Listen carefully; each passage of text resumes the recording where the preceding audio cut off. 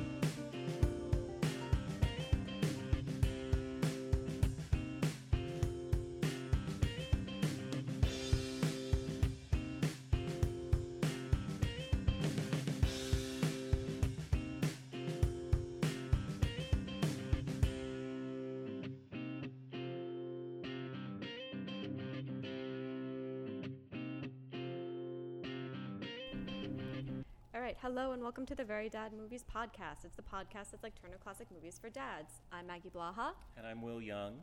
And in this episode, we're going to be talking with our dad guest star, John Beeler, about the late 80s cult classic film, Bill and Ted's Excellent Adventure. So welcome, John. Hi. So I just wanted you to kind of give us a quick, short, one-sentence bio about yourself, and maybe just tell us why Bill and Ted's Excellent Adventure came to mind when we asked you to be a guest on the show. Well, sure. I am a dad that lives in Atlanta, and I've had a dad, and I run a record label, and I love movies. And so when you ask me what movie to talk about, I actually don't know why, but Bill and Ted just sprung immediately to mind. Mm-hmm. Probably because it had some kind of dad meaning to me as a dad, but also having had a dad. It was this kind of coming-of-age movie that my dad took me to see when we just moved. So it has special significance, but I've probably seen it like 30 times. So 31 after yesterday. Okay. And can you basically recite the movie word for word? Not like there may be a couple of movies that I can do that for. Bill and Ted isn't one of them, but when you're watching the movie, you kind of are able to do that. And even last night, they were like, "Dad." Right. You watched it with your daughters last night. Yeah. I watched it last night. Yep. And so they were, it was like, wait for everybody come in and watch this part, because they'd kind of walk away to grab some popcorn or something, and I'd want them to be back for key moments. Got it. Like Abraham Lincoln's speech, which is hugely important. Yeah. All right, so we're going to, for people who haven't listened to the podcast before, and even for people who have, and also for your sake, John, we are going to go over how we analyze and rate the films at the end that we talk about with dad guest stars. We're kind of working with dad guest stars to kind of develop a new form of film criticism. So it's basically just trying to figure out and get a sense of how dads view the films they love, the world, and themselves. So now I'm handing it over to Will because he's the only one who understands our rating system.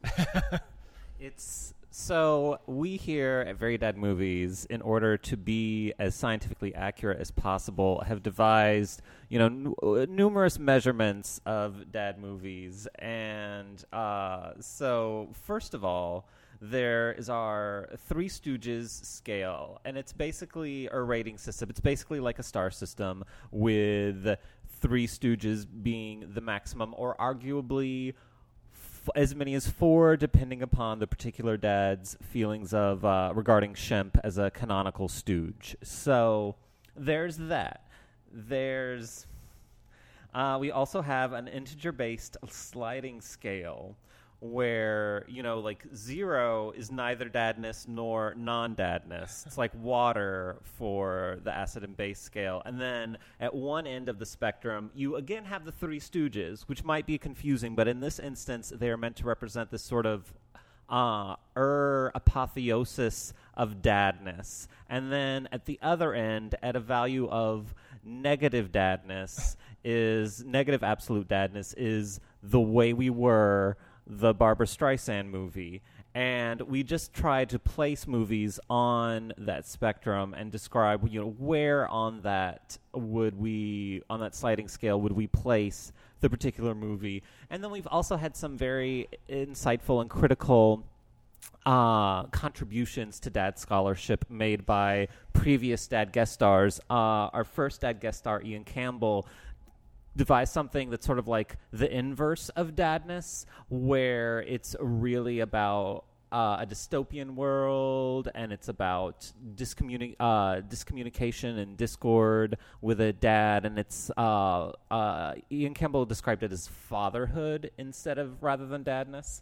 And then Jack Walsh just had one about a dad movie being something that a dad can just find channel surfing and watch all day long, and also sort of like a rueful sitcom-y. That's how they get you sort of part of dadness. But yes, am I also defining dadness too? I feel like I've been talking forever. Oh my God. Okay. Oh my God.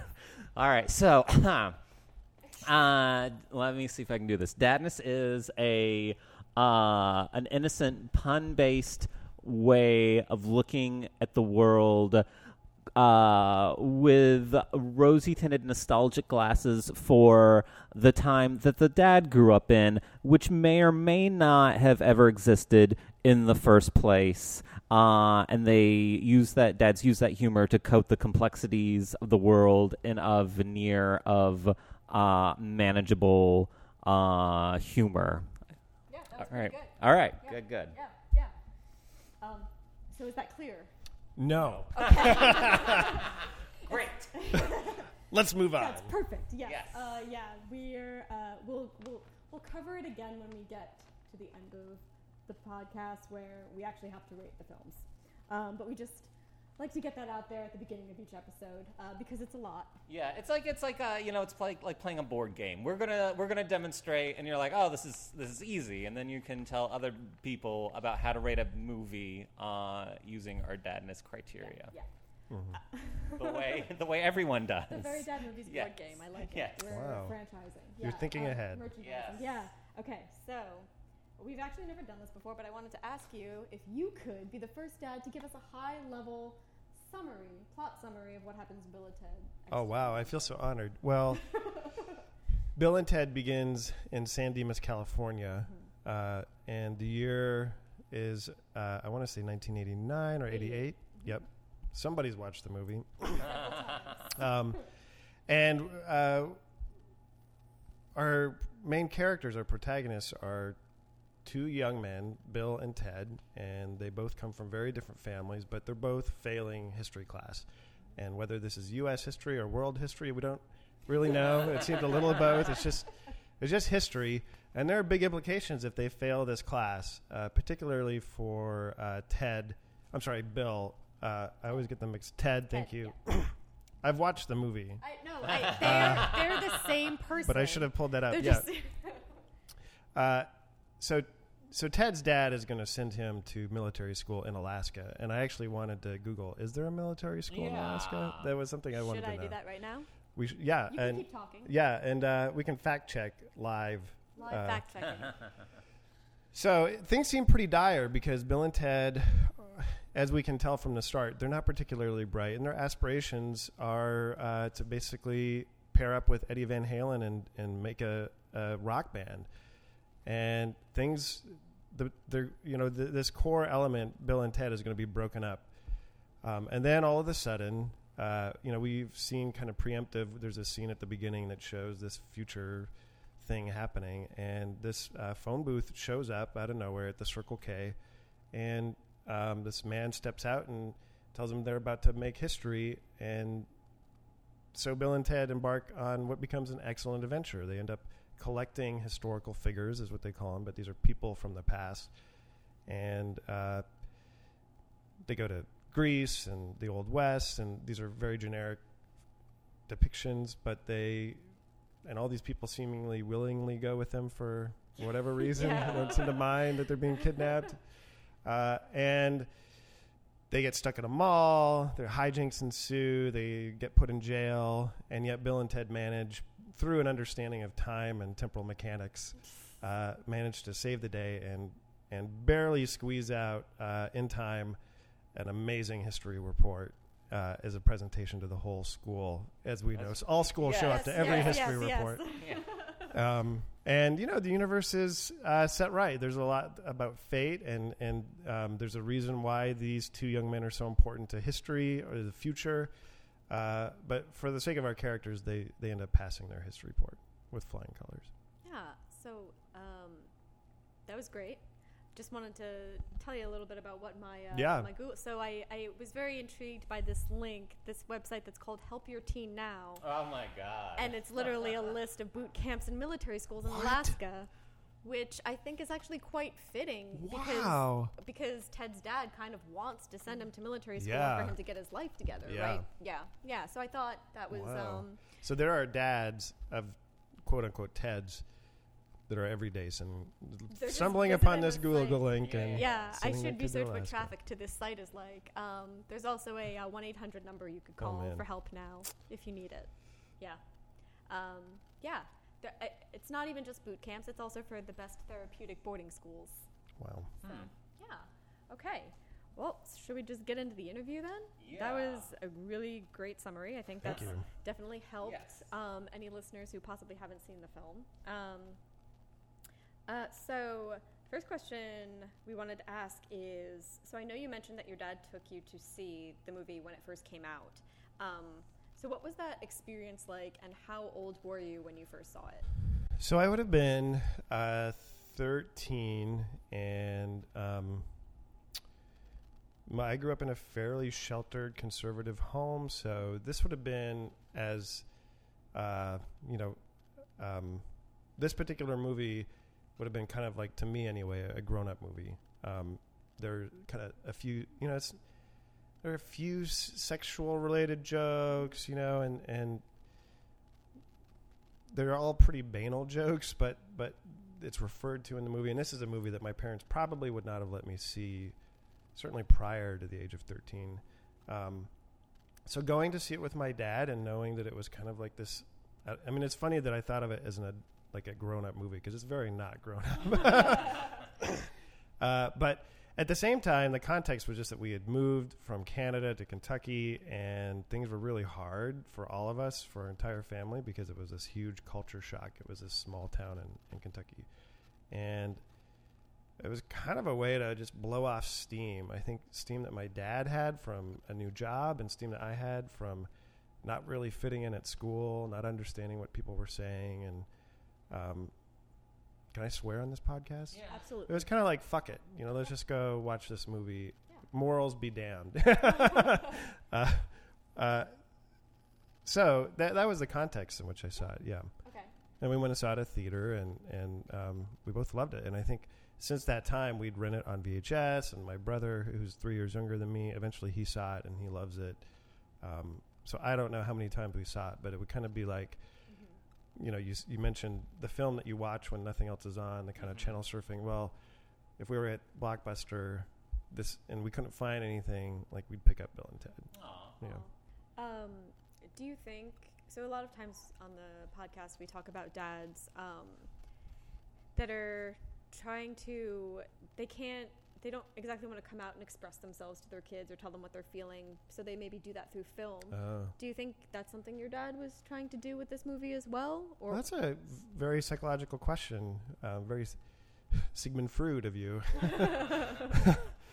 That's one of the characters they abduct in the film. I'm sure. I think that had everything been perfectly normal for our family, I think that at least my dad, and I'm sure I do this as well, but there's a little bit of kind of rebellion, particularly when it comes, I think, to sons, against the mom. This plays out in a lot of ways, I think, in a lot of families, but it's kind of like, oh, we're going to get this crappy cheeseburger and eat it, or we're going to watch this fart, or I'm going to tell this fart joke. Yeah, don't tell mom. Yeah, and I think that's, I don't remember the exact specifics, or if my mom was like kind of tisking, and I don't remember, but my dad kind of had that sense of humor too.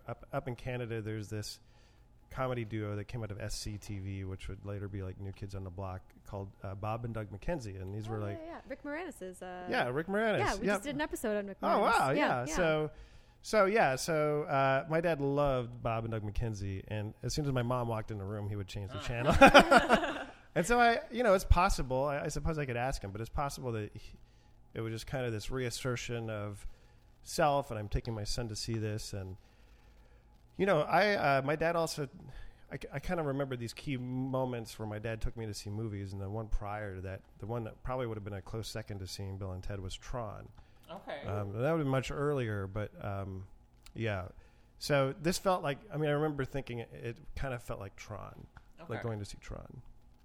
Like, I don't know, I guess like you were being trusted to appreciate this experience.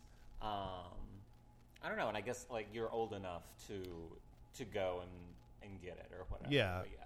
Almost like a mini rite of passage or micro rite of passage. Not like, let me tell you about sex. Not that big a rite of passage, but definitely some kind of like, I now have deemed you old enough to see a movie with sex jokes. Yes, you've leveled up. Yeah, yes. You've leveled up. You're old enough, and also things are stressful, so let's just move things along. Kind of way. What did you think of, I guess very briefly, not to get off topic, but what did you think of Tron? Oh, I love Tron. I loved it when I saw it, and I've loved it since. Can I ask what Tron is? Oh, yes. So, Never seen it. Well, do you want to?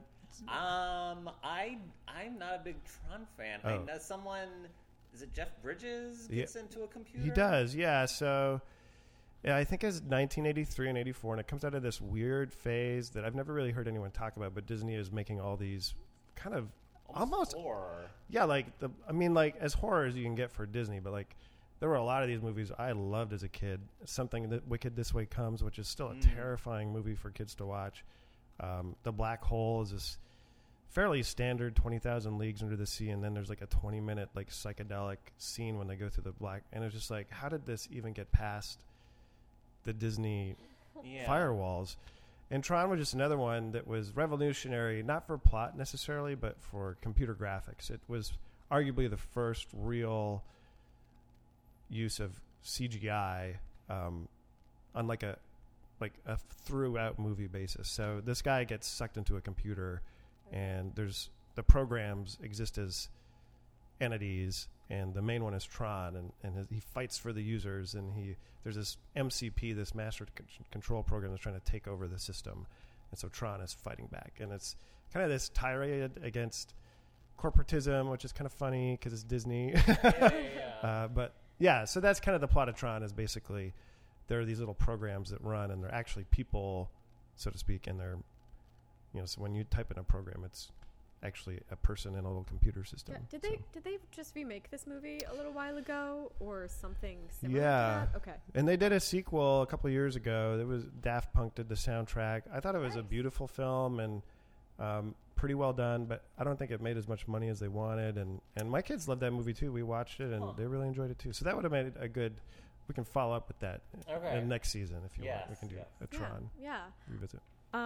So, did you think about at 13 or even younger the future a lot as a kid? And so, when you went to see Bill and Ted for the first time, did you have ideas of what you thought the future might be like? Because, in the movie, the future has a very obviously a look that someone in 1988 would possibly think the future would look like, and you kind of see that a lot. That everyone thought the millennium would come and there'd be flying cars and whatnot, and it's just curious if. Yeah, well, absolutely. I mean, I think all, or at least a lot of kids like to dream about the future and think about the future. And of course, that may not be true anymore. I don't know. I guess I just mean, I think now our imagination is captured by superheroes, and that's not always dealing with the future. So our imagination kind of moves to existing in the present with special abilities. But back then, for that particular time period, we're talking about Star Wars still being around and having a huge influence, which is in the past, I know, but is very much the future. And Star Trek and... Right. Or do you think technology is just at a place right now where, we don't... It's kind of scary to even think about the future? What could be... It's kind of scary to think that there'd be technology more advanced than what we have, or that it already just kind of we just feel like we're perpetually in the future, maybe. Yeah. Well, Blade Runner would have been made around then as well. So this dystopian, and that's from another podcast I know, but this, I don't know.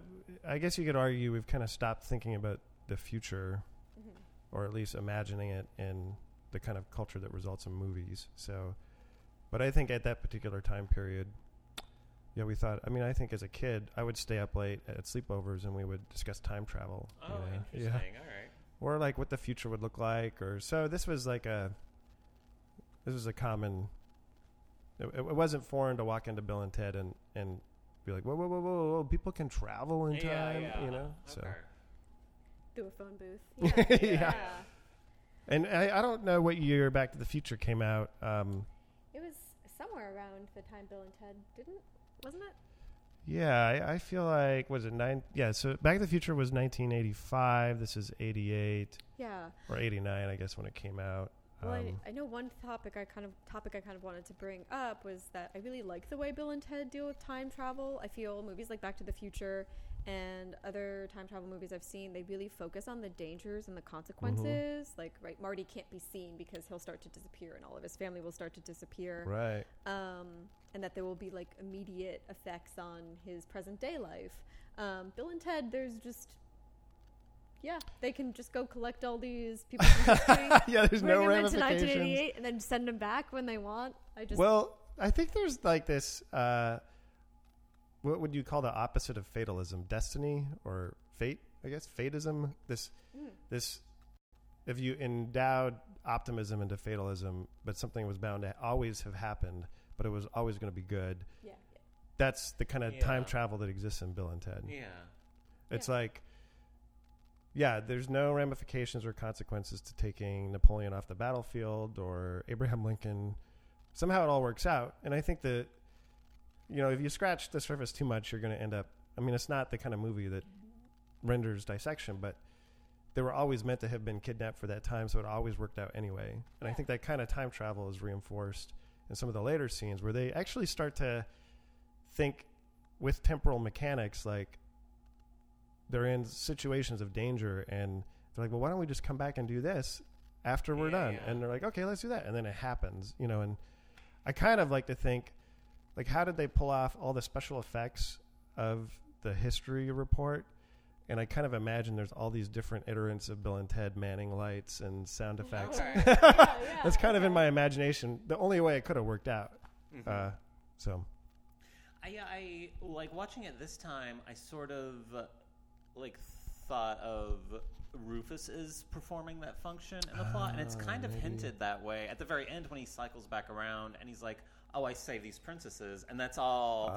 All it says. So I just sort of picture him, because there's also, like, watching it again this first time, I'm like, well, I mean, they have George Carlin. He comes back and then he's like, "All right, so long." I'm like, that feels like really weird. Like, I feel like normally I'm going to show you how to do this, or I'm going to like it would be, I guess, a Mr. Peabody and whatever from that cartoon or whatever. But he's and he's but instead he's like, "All right, I'm out," and I just picture him like zipping around and like fixing things, or maybe going with the Men in Black sort of thing. Yeah, and maybe doing that. And but yeah, and then also, I also like that because we're going to talk about Rufus as a father figure in a bit, but also I feel like that's sort of like, I feel like that sort of really reinforces his role as a father. Like, he's someone who's letting his kids, Bill and Ted, do this on their own, but he's also in the background, maybe, like, running around and not really necessarily helicopter parenting, I guess, but sort of like, I don't know, just sort of making sure, or like maybe kind of cleaning up a little bit, but not being there with them. Yeah, he does a good job as a dad. Which I think you could argue that Bill and Ted's dads both respectively represent kind of two extremes of fathering, which one is laissez-faire, I'm going to go sleep with your hot former classmate. And then the other extreme is just strict, like you're going to military school and you call me sir. These two extremes of kind of what we traditionally think of as the modes of fathering. Yeah. But Rufus kind of does a little of both, right?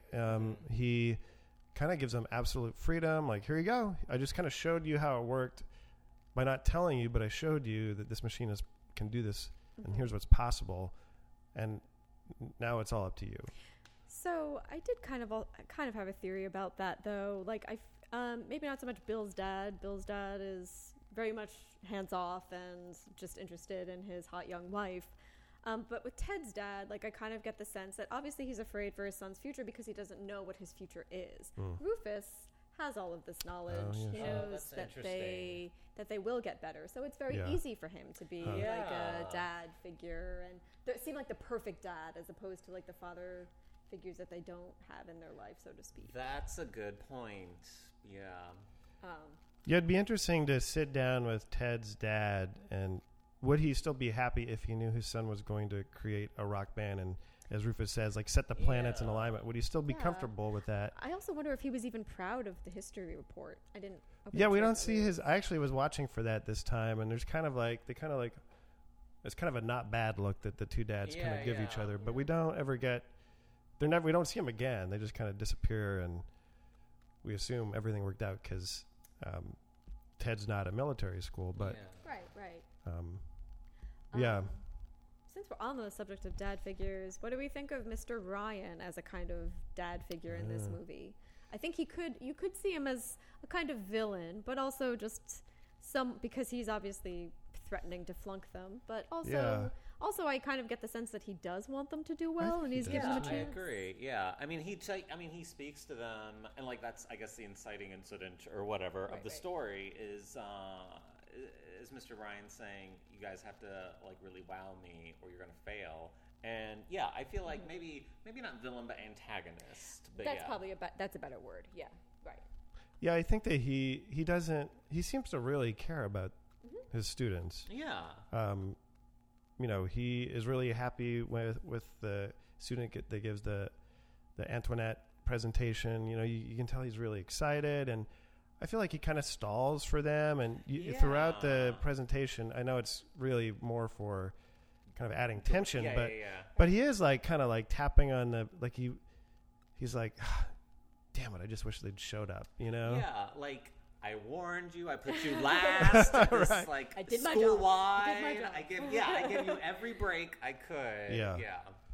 Yeah, and I think, too, that we can kind of assume that he's been doing this all semester, where he's been trying to work with them, and I think he sees in them kind of that innate goodness that Rufus and ultimately the universe sees, but they're still going to fail, so he has to still enforce these rules. So I feel like, he's definitely a father figure in the film. That's a good point. Yeah. I know you'd mentioned in the survey that we gave you that your opinion hasn't really changed much watching it now than maybe when you first saw it or when you were younger. But do you think that you viewed these characters in that way when you first saw the film, or? I don't think so. I think it was just a fun film when I originally saw it. Watching it yesterday was interesting just because, and I know it's not cool to use daughters as an entry point to feminism or whatever, but oh, please do. well, I guess that further objectifies women as a tool to make myself better. Right. What I do mean is just whenever you watch a movie, you do tend to see it through the eyes of when they haven't seen it and you have, you're kind of like, they become your proxy for seeing it again, right? So you begin to see it through different eyes, which is the fun of seeing a movie that you love with people that haven't. So watching my girls watch it, it did bother me. I mean, it was made in a very particular time. It bothers me that a lot of the women in the film are primarily objects, or they really don't have a ton of agency, and Joan of Arc ends up, all these other guys, historical figures, do cool things, but Joan of Arc is kind of like doing aerobics, and and they also kind of slightly hit on her a little bit. Yeah, like there's a scene where Billy the Kid's looking at her, kind of eyeing her. Yeah. So that bothers me. People of color have like a very contained role. Yeah. But we do see, there is a person of color in charge in the future, so that's cool, I guess. Or like, or even the scene with Genghis Khan, I felt was like probably a little problematic. Yeah, that was awkward. Yeah, it was kind of awkward, and maybe like he could have been left off of the list of historical figures that they chose to include. Yeah, I kind of wondered after watching it yesterday. I was like, if I know they're doing a follow-up film, but what would this film look like if they'd made it today? It would actually. Yeah. What historical characters would they have pulled out? That's a good point. And also, like, I've seen this on television, and I know they bleep out where they say fag. Yeah, that was super awkward for me. Again, I probably would have laughed at that, unfortunately, when I was 13. The word's luckily out of fashion today, I think. So that's why it's like really jarring to hear it. It stung this time hearing it, and I kind of like, oh man, almost wanted to like, there's a dad tool when stuff like that. You're like, all right, let's get some popcorn. And everybody gets up and gets popcorn, and you kind of like fast forward past that part, and they never see it. I kind of wanted to do that, but I missed it. Like, I kind of forgot how quickly it happens. And did you use it as a teaching moment? Well, that would have been a great idea, but it's way easier to move on. Just moving on. Got it. But I will when I get home. We'll talk about it. We'll watch it again. Scene So that kind of reminds me of one of my favorite Tina Fey anecdotes. She was on Conan O'Brien, and she was talking about her daughter when her daughter was like, I guess 3 or so, and how she was playing Psycho for her. And Conan O'Brien's like, you let your daughter, 3-year-old daughter, watch Psycho? She's like, well, I fast forward through the murders. But they're like, and if you do that, it's basically people checking in and out of hotels. And like, she came back, she's like, Mommy, where'd that lady go? Meaning Janet Leigh. She's like, and so Tina Fey just decided to be like the dopey mom. Like, I don't know, maybe she went to the store. And she's like, Mommy, where'd that lady go? Like, I don't know. Where do you think she went, sweetie? Like, I think she's in the trunk of that car. And she's like, oh my God. Oh no. Yeah, that would have been a great teaching moment. I did not. Well, there's a lot of cadence too in the film that is very. I think they're trying to capture the cadence of the late 80s, but like dickweed, who says dickweed anymore? Yeah, and there's just a lot of that. But the egregious one was that particular usage, and I just kind of cringed and kind of hope nobody noticed. Well, also that scene is kind of speaking. So I apologize that that's what I did, but we'll. Yeah, it's always a work in progress. It's also a good scene, like talking about male friendship or just how they both clearly love each other. They're both really good friends, but like they can't show it or admit their feeling. We talked about this. What movie was it? Tag. Like there's this movie coming out called Tag where they're all just playing this game. All these guys throughout their life, they've just been playing this game of tag. Oh, that's right. I think I saw a trailer. And it's their for way that, to be together, and it's kind of why can't you just call each other or admit that you like each other? Yeah.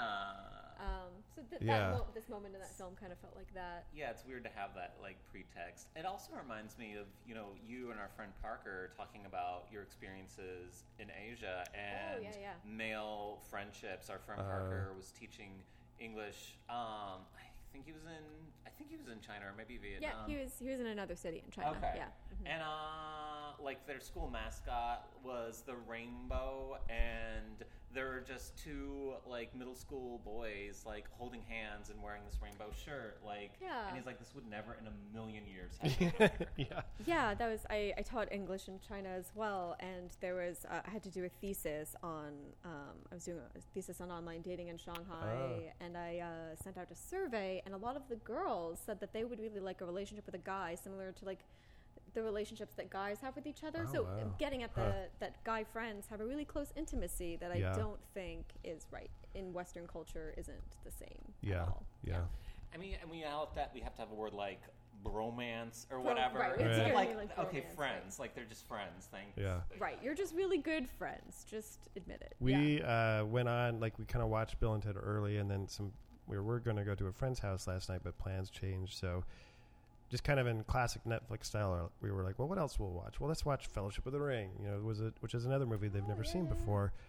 And I was struck this time by how good the relationship is between Frodo and Sam. And they touch each other, they protect each other. It's a very deep, masculine but male relationship, and it's very tender without ever apologizing for it. And it'd be interesting to see that replicated with Bill and Ted, where they do have this friendship where even though they're in suits of armor and they hug, that's like that alone was like enough for them to kick in the instinct and call each other a name to alleviate the fact that they might be considered as such. So Anyway, yeah, I think that would have been definitely left out in a 2018 remake for sure. Yeah. Of course. So what did your daughters think of the film? So they didn't love it and they didn't hate it. I think they thought some parts were silly. My 12-year-old, we've been having lots of conversations about time travel lately.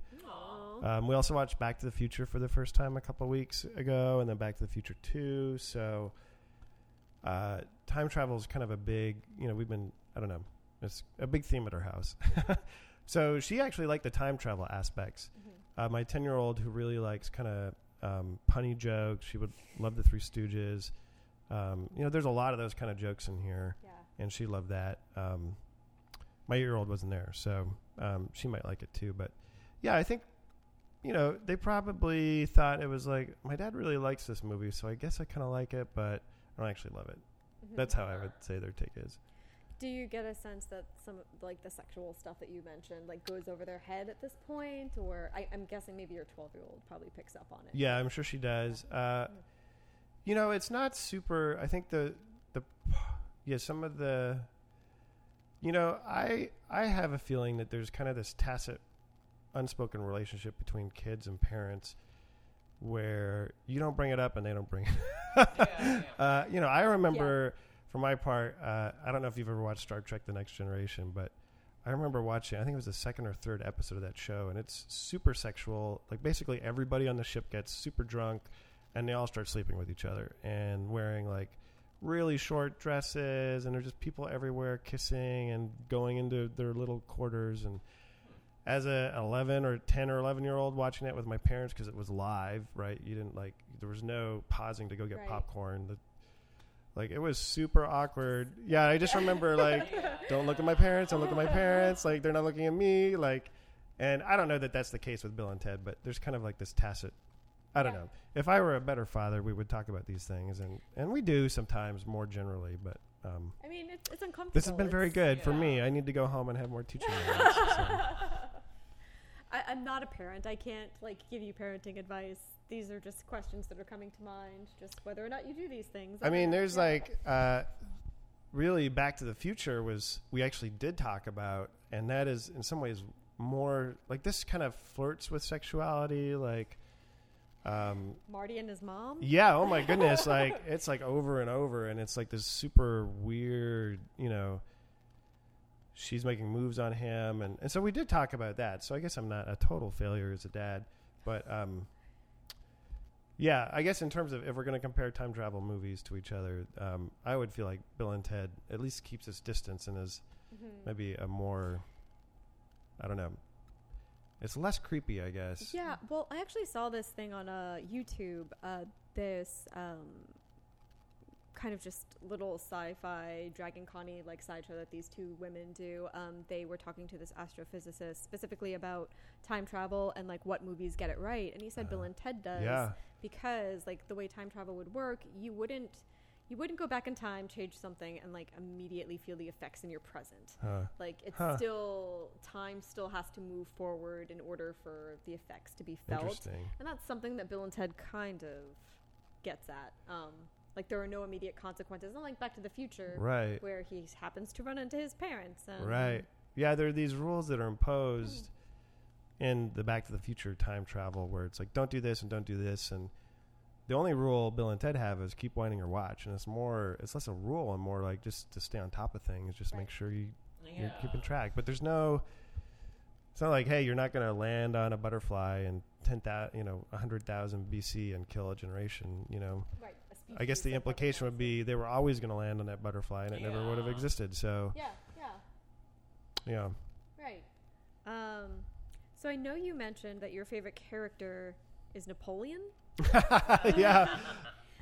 Who accidentally ends up in 1988. They weren't actually trying to collect him. He just kind of falls through those circuits and ends up back in Ted's yard, and his brother Deacon has to take care of him.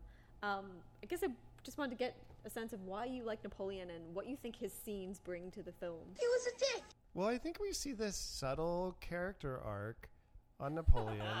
Yeah, okay. Where at the beginning he's a total asshole, and Yeah. we have this. We don't get a lot of scenes with Napoleon, but at the beginning, the first scene where he's being watched by, I think it's Ted's brother, And Bill's these brother. creepy twin girls who Yeah, where did they come is from? one his girlfriend, Yeah. the I other feel like there were is a some scenes tag-along? cut. I don't know, but is the ice cream, and he's like he kind of does this kind of fencing move to like stop her from getting the last of the ice cream, and he's like. And then we see him like licking off the table, which shows he's not just aggressive, but he has no morals. You know, he's willing to like take all the ice cream no matter what. Behold, behold, the Ziggy Pig, the single greatest ice cream spectacle known to man. Eat the pig, eat the pig, Ziggy, Ziggy, Ziggy, Zig. Un bâton. But by the time his journey in San Dimas is almost complete, which is to say when he's kind of wandered off and has been at Waterloo, he's helping kids down the slide. Like we see this kind of montage of him being scared at first, and if you really want to film theorize it, he goes through the womb of the water tube and comes out the other side a changed man, and kind of embraces the ecstasy of water slides. And at the end of it, he's like helping kids up the stairs, and he's like teaching kids how to go down, and they're discussing strategy. And we can assume that his time in San Dimas has made him a better individual. So I just have a sympathy for characters that are kind of assholes and then kind of quietly de-assholeify. Okay. No, yeah, I didn't. I didn't. And look also, at it you that can't say way. Bill and Ted. Like, to pick Bill or Ted over one or the other as a favorite character is just not right. Yeah. So. They're basically one character or Yeah. two I think they sides of are, the same yeah. character. Yeah. Yeah. Which, there's a popular mechanism in recording. My boss, Sufjan Stevens, employs this as well, is to double your vocals, and it increases the amplitude. You can channel it out so that it sounds more full. And I think that's kind of what's happened. What the writers did with Bill and Ted was like, they're really kind of the same person. They're doing the report together. They're doing, yeah. And they spend a lot of time together. In fact, we don't see a lot of scenes. There's only a couple scenes where one is without the other. They're almost always together. And I think it's just because it's that kind of double, it's that channeling. It's like, it's an amplitude. It's a way to create. I mean, probably for the sake of the film, you kind of need these two to talk. You need somebody to talk to themselves. Yeah. But I think that's what Bill and they're very known. It's like I love the scene where he's like the ultimate. What does he say? The ultimate pursuit of knowledge is knowing that you know nothing. And he's like, "That's us, Ted." Oh yeah. That was that right before they were going to talk to Socrates. Yeah, they're like strategizing on how they're going to capture Socrates. Socrates Johnson. Yeah. That's probably my favorite scene in the movie when they're all just getting out of the phone booth and they're introducing them to Missy and and like She's like, "Okay, whatever." oh yeah, nice to meet you. Good to your chores. There's now. drinks in the fridge. Dust. Win. Dude.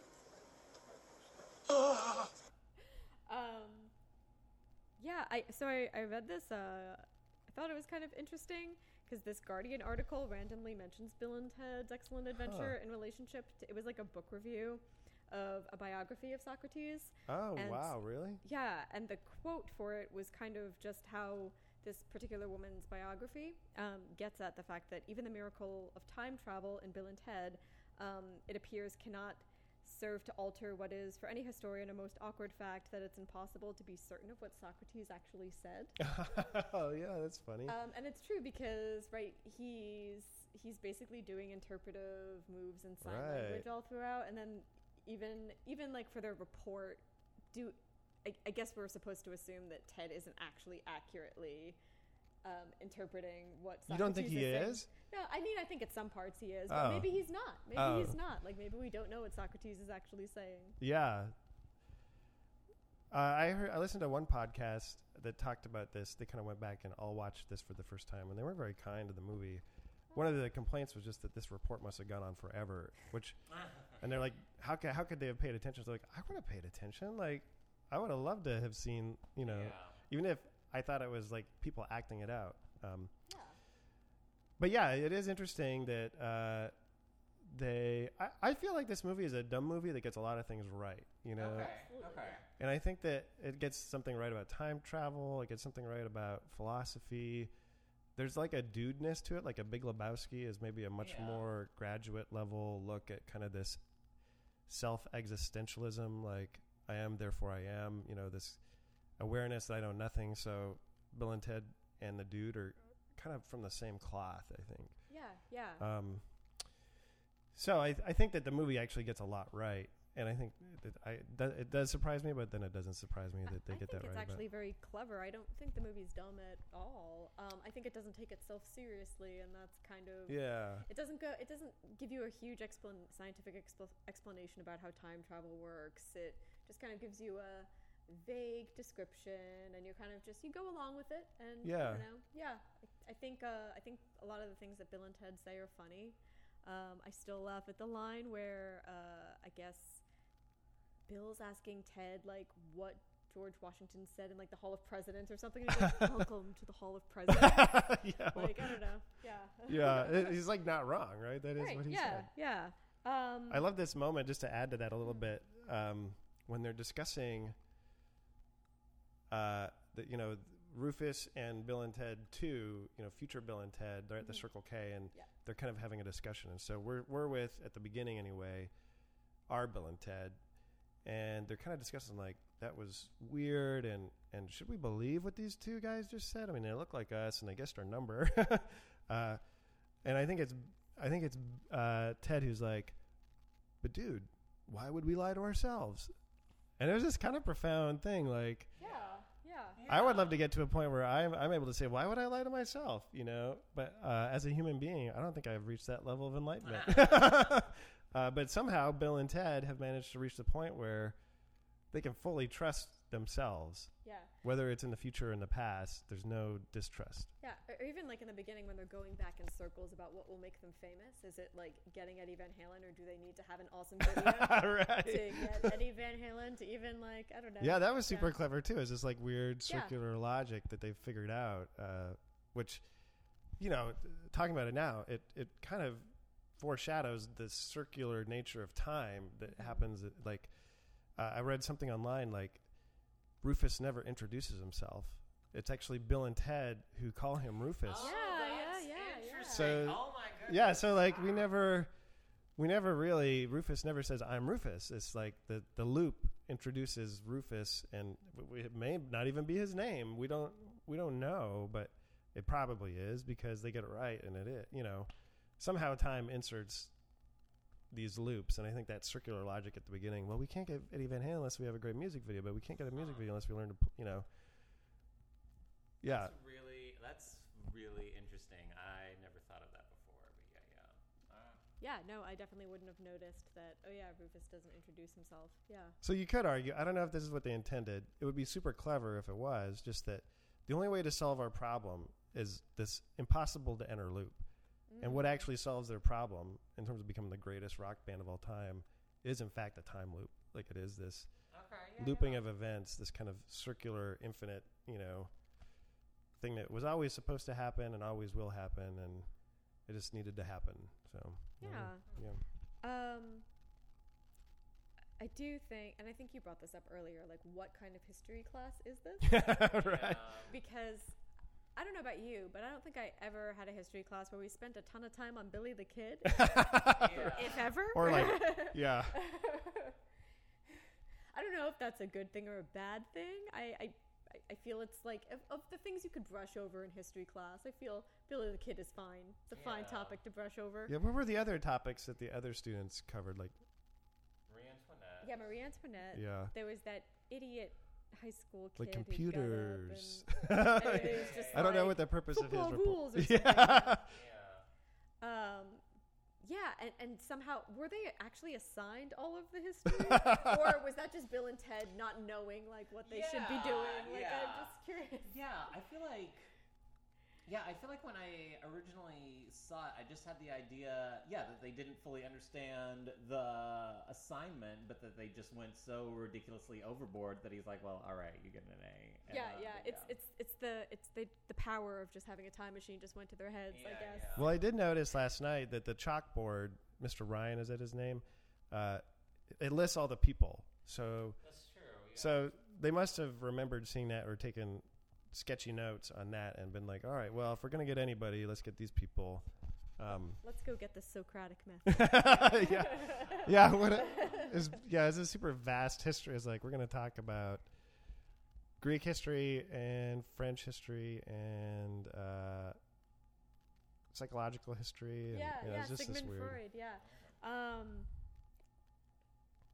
so I do think something that's very much at the heart is like at the end when Sigmund Freud is analyzing Ted, and he has this quote that Ted's father's own fear of failure has caused him to make his son the embodiment of all of his own deepest anxieties about himself.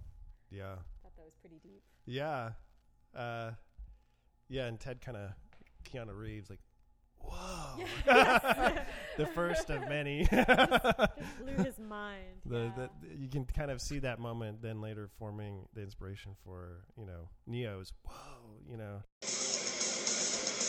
Whoa. So yeah, that's a deep moment. That kind of do you remember how I can't remember even though I saw it last night, but it cuts to his dad, does it? Or I wonder what his dad thought. His face but I mean his dad is also just kind of freaked out at all of these characters just being and I'm wondering, are they real? Like what Yeah. what is my but yeah, I mean that's kind of what I was thinking about his dad and again, like going back to Rufus, like, hey, Rufus actually knows how everything's going to turn out, but the dad just wants Ted to be okay. Yeah. Yeah. I love too at the end, Freud is like, Bill, would you like to take the couch? And Bill's like, oh, except for a slight Oedipal complex, I'm fine. Yes, and it cuts to Missy and she's like, what? And I know you also said that like one of your favorite scenes is when they go to the future. Yeah. So let's talk about that one a little bit. Well, I have a question for you two. What did you sure. think? Like I had kind of set it up, when I sent the survey and we talked about it. So I know that I kind of built that scene up. But did you, like watching it again last night, I was like, the scene still holds a lot of power for me, but did it for you as people kind of watching it with kind of like objective eyes? Like, does that scene, is it impacting or powerful, or it gives me goosebumps, watching it? I liked watching it, and I sort of I found the time loop thing and that everything is going to work out for the best, like really reassuring, and I enjoyed watching it. I don't think the first time I watched it, maybe I just kind of was just giving the movie a kind of first time viewing. Yeah. And, but I think the two other times I watched it,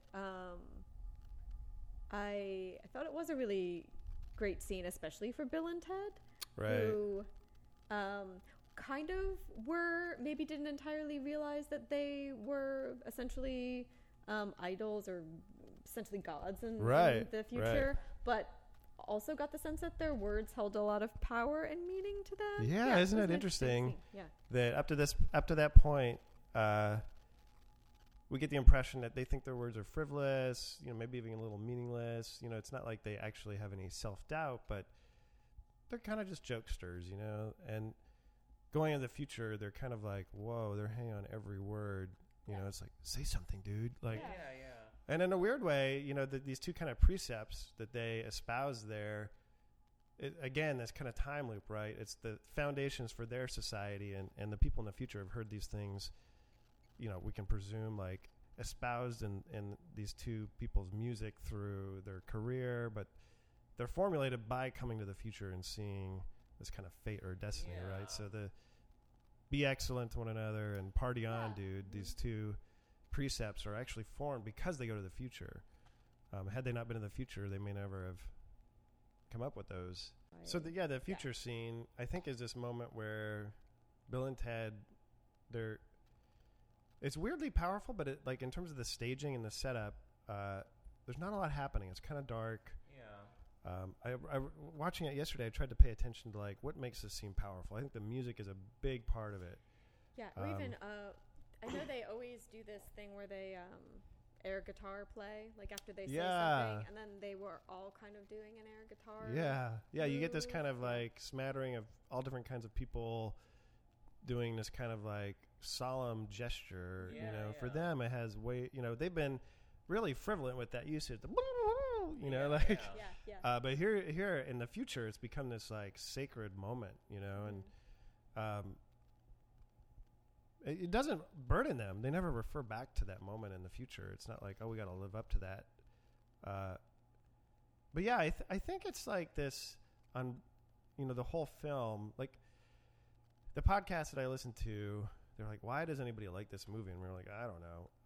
And so I kind of wanted to answer that question. So I kind of did a little research, and someone on Reddit was like talking about why they love the movie, and they just were like, it's so optimistic and it just has so much heart. And I think that scene kind of captures that that kind of opposite dystopian, like the unwavering belief that everything's going to turn out okay. Yeah. And that's in the song. It's like everything is going to be all right. I think it's why Sam Raimi, is that how you pronounce the creator of Mr. Robot? Did you? I think I mentioned that episode, but there's this episode in this last season of Mr. Robot where it's a crux episode. It's like things are happening for the main character, whose name is Elliot, but he's ready to phone it in, and he's going to commit suicide. He's going to kill himself, and this kid kind of saves him by just making a simple gesture of offering him, I think, a lollipop or something like that. And so the kid and him kind of hang out together for the day, and throughout the whole season, they've been dropping these little hints about Back to the Future, and specifically Back to the Future 2. And so you kind of think, like, what does this have? Like, you're kind of, as an audience member, you're kind of watching, like, what is it? Why are they dropping all these hints to Back to the Future 2? And in the movie, in the episode, they go to see the movie. Elliot takes this kid to go see Back to the Future 2, and they're in the line, and they're all arguing, like in the line, everybody's seeing it again, and they're arguing, like, what is this movie about? And someone in front of Elliot answers, it's about how one mistake can change the world.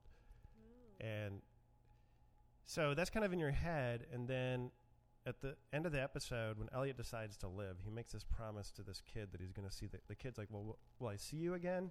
Which is this kind of existential question.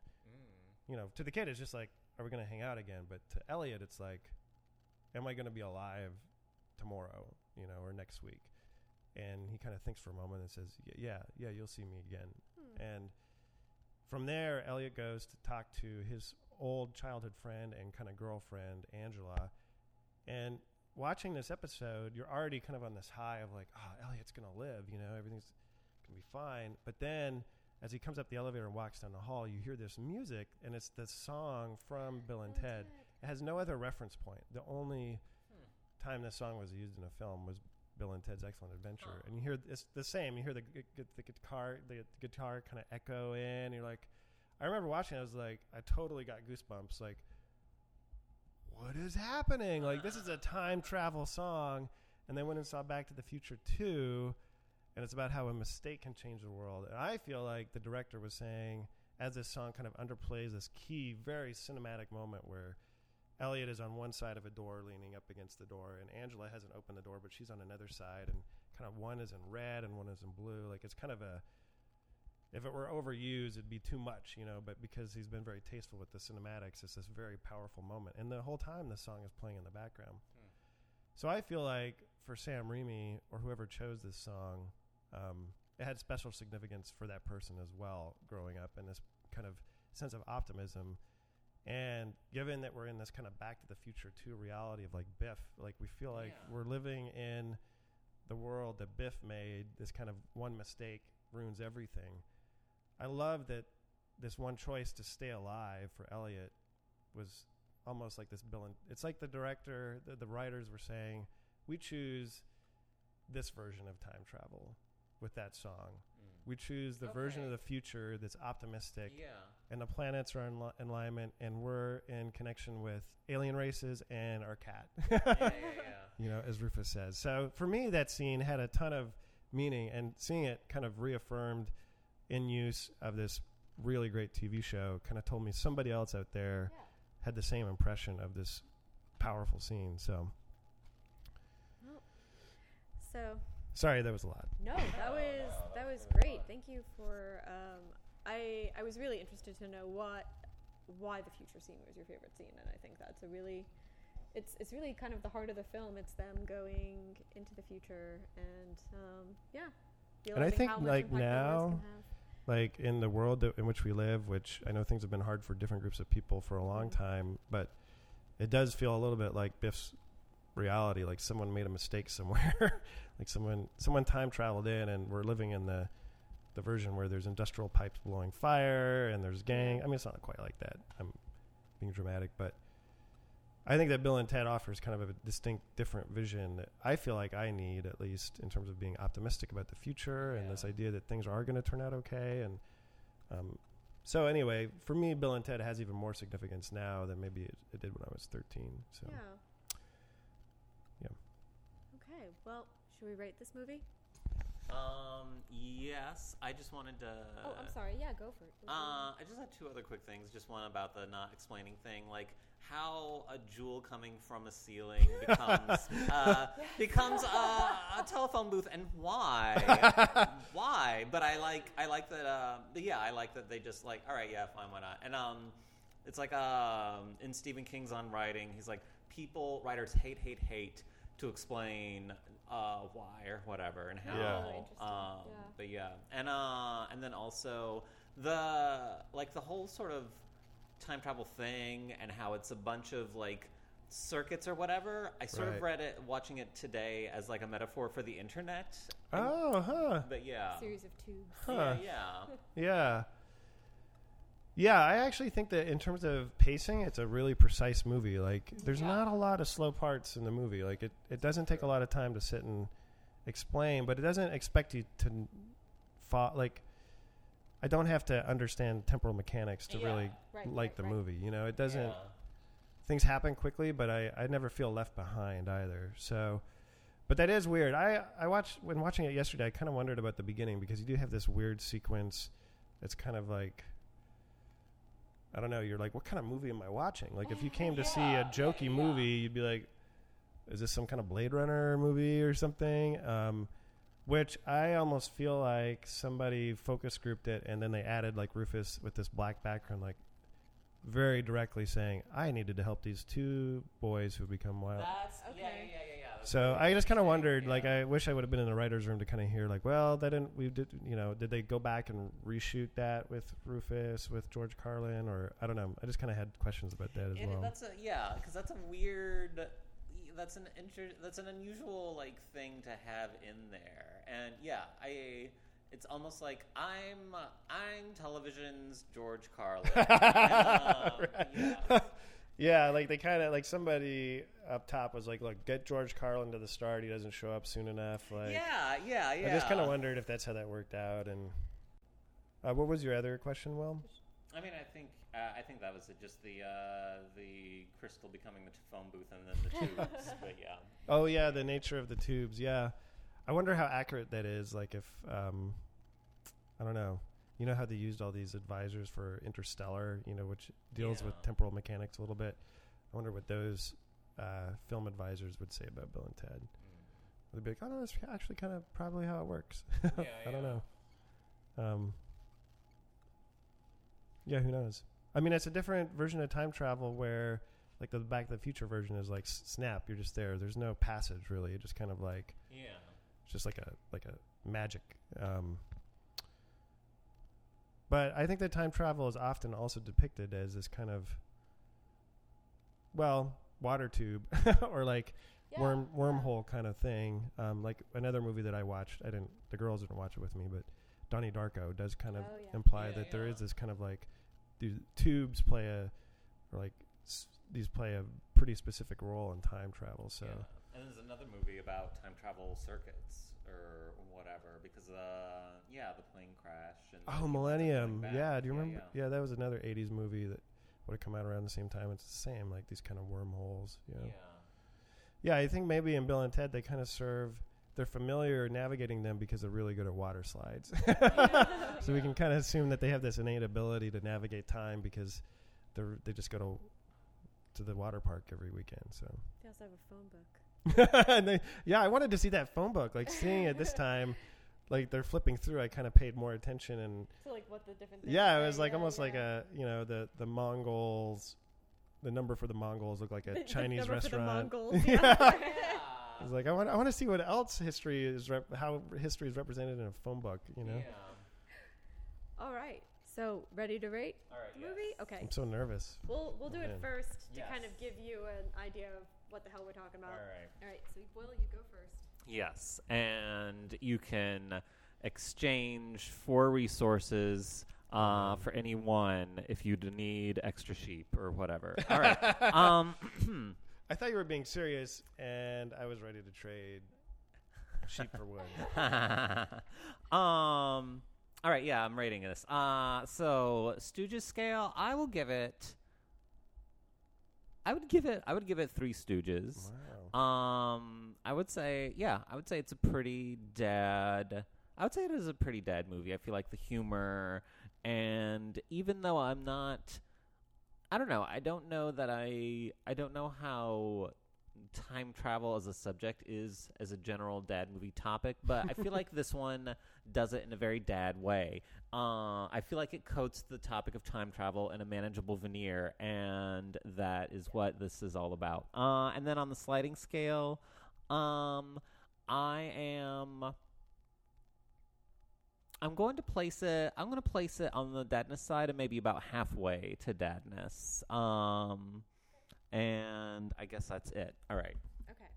Yeah, I'm going to give it 3 Stooges as well, because of the fact that it doesn't really go over time travel, and I think it's just really easy for dads to understand. It's easy for dads to just jump in and kind of watch it from anywhere. And I think the humor is just something that would appeal to dads. And I'm going to put it 3/4 of the way toward the Stooges side of the integer scale. Yeah. So, do I have to rate it now? Yes. So there's the Stooges scale. Yeah, so that's basically like a star rating. Yeah. Okay. Well, I would say 3 Stooges for sure. Okay. Yeah, I think that in terms of dadness, it hits all the right. It is useful as a dad movie because you can watch it and kind of phase in and out. Yeah. Your attention, and then even to relate it to the 3 Stooges, they kind of are who they are, and I feel like Bill and Ted owe a lot of humor to the legacy of the 3 Stooges. I don't know if that's part of the calculation, but so what's the other rating system? Sliding integer-based scale. But yes, with the 3 Stooges again being like the apotheosis of dadness, and then the Barbra Streisand movie, The Way We Were, on the other end at negative absolute dadness. Yeah, so it's just 3 Stooges or Barbra Streisand. Yeah. I go with 3 Stooges. Okay. All right. So that's the end of our episode. Thank you so much for being here, Josh. Yes, Wow, what thank an you. honor. Great. Like, I got to talk It was about so Bill much and fun. Ted for an hour and more, and I'm just so thankful that would we all have versions of the future that we step into and everything's all right. Yeah, let's all be excellent to each other. Yes. And Aw. Party on, Party on, dudes. All right. Yeah, if you have questions about the podcast, a suggestion for a movie you'd like us to discuss, or are interested in being a dad guest star, you can send an email to hello@verydadmovies.com or hit us up on our Facebook page. You can also tweet us dad jokes at the Twitter handle @verydadmovies. And if you haven't signed up for our newsletter yet, you'll find a sign-up form on our Facebook page or Medium website, which we'll include a link to in the show notes. There are a few different places you can listen and subscribe to the podcast: SoundCloud, TuneIn, Stitcher, and Apple Podcasts. If you use any of these platforms, we'd love it if you left us a good review. This episode was produced by yours truly. Our theme song is composed by Kim Fenner of Fenner Music, and our logo was designed by Aaron Scott Mercer. And how do we end this podcast, Will? Don't touch that thermostat. Bill, what? Strange things are afoot at the Circle K.